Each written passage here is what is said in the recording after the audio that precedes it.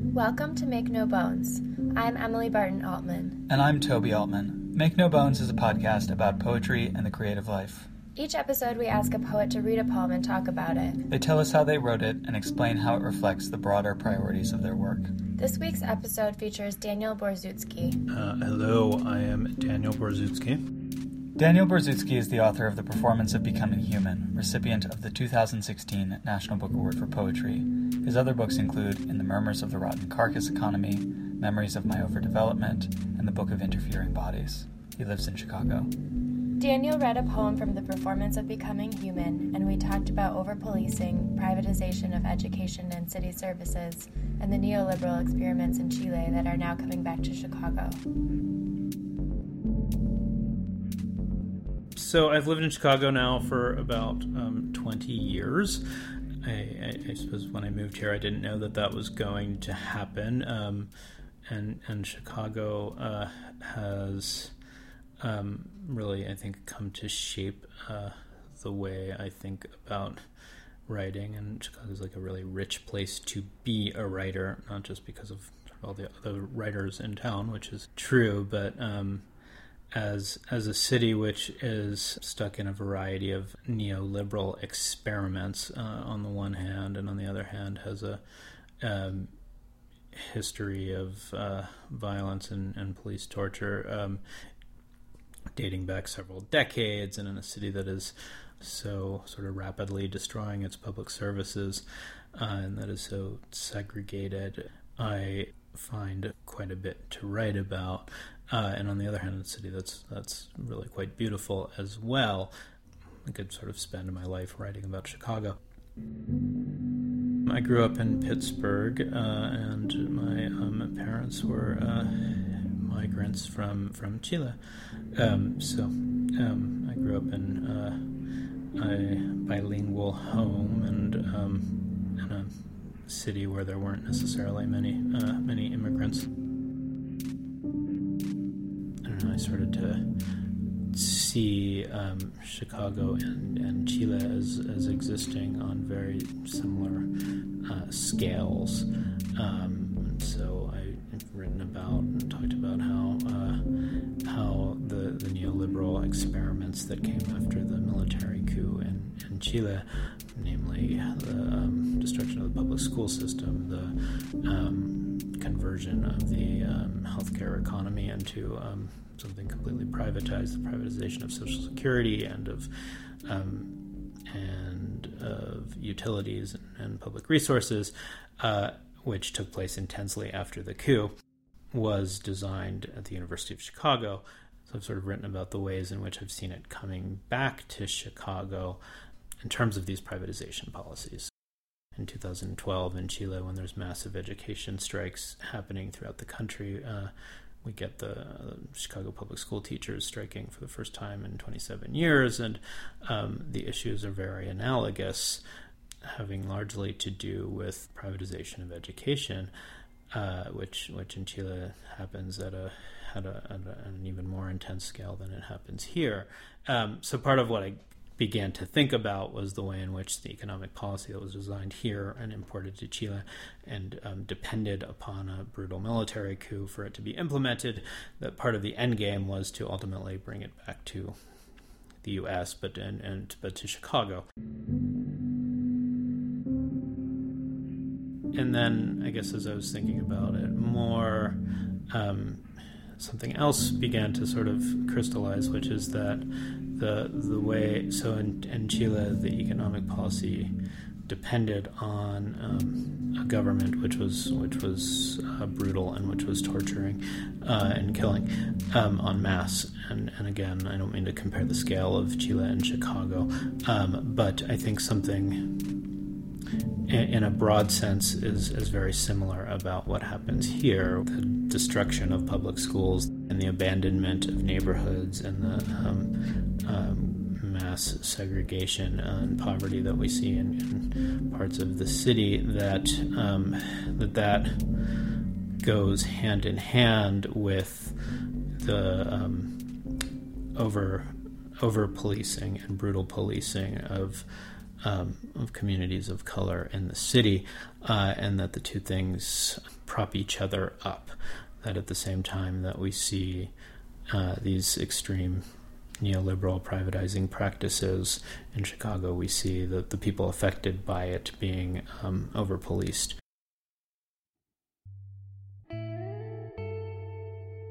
So I think on the one hand, there is a lot in this book that is sort of directly centered in Chicago, but a Chicago which is very much fused with Latin America. I think there is as well a strain throughout the book of narratives about immigration in one form or another, and I suppose as well about policing and imprisonment. So I think all of that is going through the book. I think it's kind of asking questions about, the narratives we tell ourselves about our own societies, and especially in regards to how we treat other people and how policing operates. And then I think kind of how we live with and absorb these various brutalities that happen. I think one of the things that's maybe different about this piece from much of the book is that it's a little bit, especially in the second section, it's a little bit more told from the point of view of the people who are actually experiencing the pain than the rest of the book is. The rest of the book tends to take a sort of broader look at various scenes of institutional violence from the outside, whereas this one, I think, sort of zooms in and is told from the point of view, at least the second part, of people who are actually being imprisoned. So it begins by talking about the west side of Chicago, where prisoners are tortured in a secret police compound.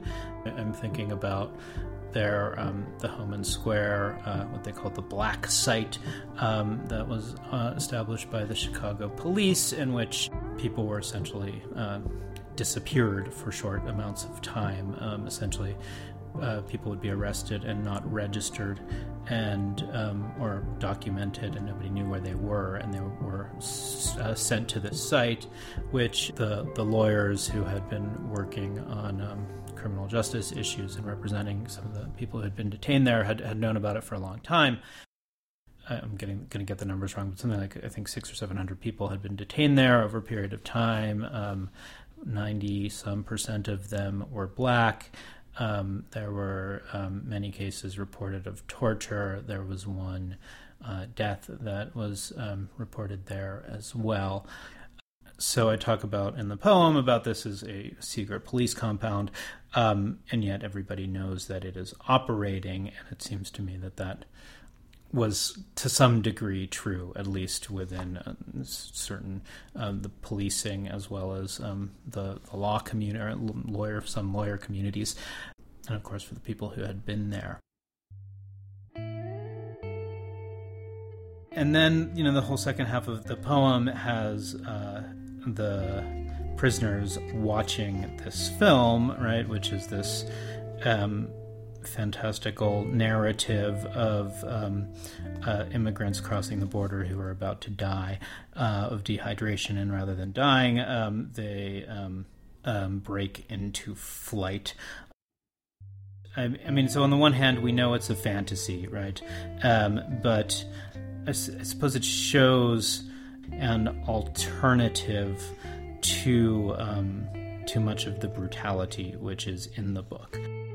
So on the one hand, one could think of this like, okay, here are these people who, rather than being beaten, are actually being treated nicely when they arrive into the United States. And then I think there's a part of it which is both criticizing actual immigration policy and how immigrants are treated, but then maybe a kind of any kind of nationalistic ideal we have that perhaps immigrants are well treated here as well, and that can only be a fantasy, and it's a sort of fantasy shown to people who are already imprisoned in order to perhaps make them think less poorly about the society which is imprisoning them. The song it's called La Bruja, the witch, and it's a Mexican, I believe it's an old Mexican folk song. And beyond that, I don't know much about the origins of it, but I think people familiar with people growing up in Mexico, I think, would mostly be familiar with the song. No, I guess since hearing it, it's something that's always stuck with me, and so I guess in the context of the piece that it appears, I don't know if the song came first or if the passages in Spanish came first, but I think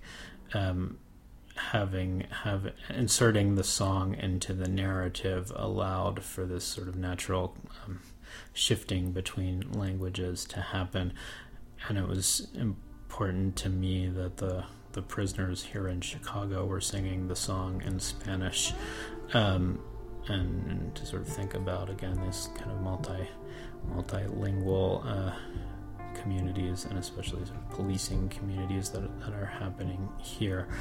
I don't know, I think that was a little bit of the fusion of the song, and then the song sort of becomes this starting point for this sort of fantasy of this other way in which I don't know, immigration policy might exist.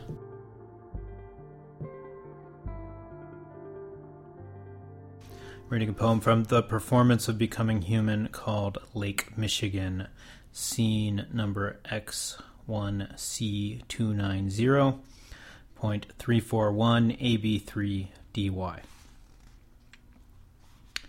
1. There is a yellow barrier in front of a warehouse on the west side of Chicago. An authoritative body with a gun wears a leather jacket that says Policia on the back of it. There are no secrets. The prisoners are tortured in a secret police compound that everyone knows about. Hola, mira, estamos en el centro del mundo. No me gusta estar tan conectado a la Tierra. Prefiero viajar por el espacio sideral, los planetas, las estrellas. El mundo me aburre, dice el cuerpo autoritario. Me voy a Chicago, me voy a Júpiter, me voy a Saturno. Vamos a Chicago. Es mucho más fácil que nos maten o que matemos o que liberemos nuestras almas de nuestros cuerpos o vice fucking versa. Punto. Period. Do you read me? Yes. Hi. See, it's hard being in the center of the country. Being in the center of the country, it's a bit like being in the center of the universe. I'd rather be in outer space, moving through planets and stars. Oh, Earth, you are so boring, not like on Saturn or Jupiter or the moon. Brothers and sisters and earthlings, let us go to Chicago. It is so much easier to be killed there, or to kill, or to free our souls from our bodies. I mean our bodies from our souls. Did you hear the one about the military gang that called the mayor in the middle of the night, demanding money to save his daughter? A girl's voice could be heard on the other end, gagged and muffled. But the mayor knew better. His daughter was not at home. She was vacationing on Lake Geneva on the southern tip of Wisconsin. The criminals were arrested after the location of their cellular phones was detected through sophisticated satellite software. The criminals went to jail where they molded forever and ever. 2.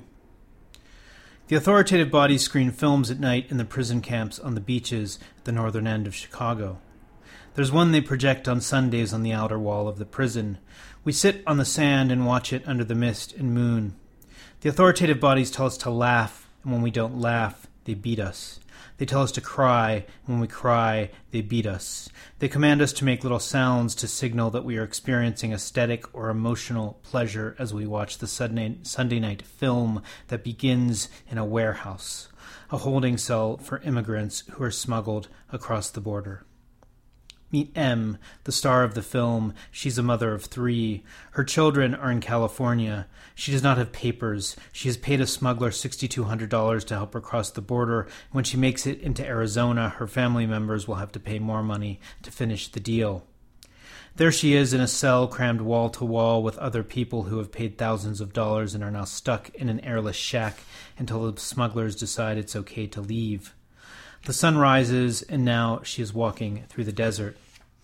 Overhead shot of barrel cacti, brittle bush, chain fruit cholla, Joshua trees, jumping chollas, Mojave aster, soap tree yucca, prickly pear cacti, lizards, Gila monsters, bobcats, tortoises, desert toads, pygmy owls, thorny devils. The immigrants in the film are weak, hungry, barely able to move. Some are stumbling to the ground, or crawling, or completely unable to move. But just as you think they are going to collapse from dehydration, together they start to sing. Ay, que bonito es volar a las 2 de la mañana, a las 2 de la mañana. Ay, que bonito es volar, ay, mamá. Volar y volar y volar a las 2 de la mañana, a las 2 de la mañana. Ay, qué bonito es volar, ay, mamá. And there's a miracle. They begin to fly. They begin to fly over the border like witches. They are witches, and they fly over the border, and they sing, "It's so beautiful to fly. It is so beautiful to fly." And they do not die of dehydration, and they are not arrested, and their smugglers are arrested and forced to return the thousands of dollars they have taken from them. The immigrants fly and fly across the desert until they land in the middle of a cosmopolitan city, where a handsome, kind bureaucrat takes them to a hotel where they are given a warm bed and bath for the night, a few $100s to get to their next location, the appropriate documents so that they can have work and health care. They are welcomed by the bureaucrats with gratitude, joy, and compassion. Ay, que bonito es volar. And as we watch the film, they make us sing on the beaches of Lake Michigan. It is so beautiful to fly, so beautiful to fly. And we sing as loud as we can so that they can hear us on the prison ships a half-mile off the coast. Ay, que bonito es volar a las 2 de la mañana, a las 2 de la mañana. Ay, que bonito es volar, ay, mamá. And tonight, as we watch our brothers and sisters flying across the desert, there are no machetes. There is no blood on our bodies. There are no forceps jammed into our orifices. There are no kicks, no blows, no handcuffs. Damn, it feels good to fly. It's what the body must always remember.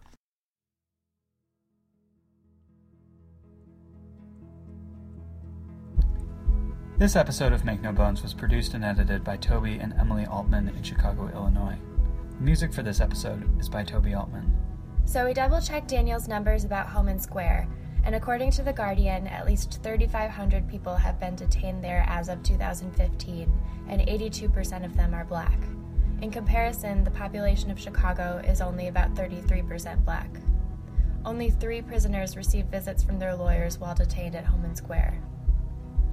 If you like the podcast, please check out our website, makenobonespodcast.org, for all our old episodes, or follow us on Facebook and Twitter, and please consider rating us on iTunes. Join us next time for an interview with Kevin Koval.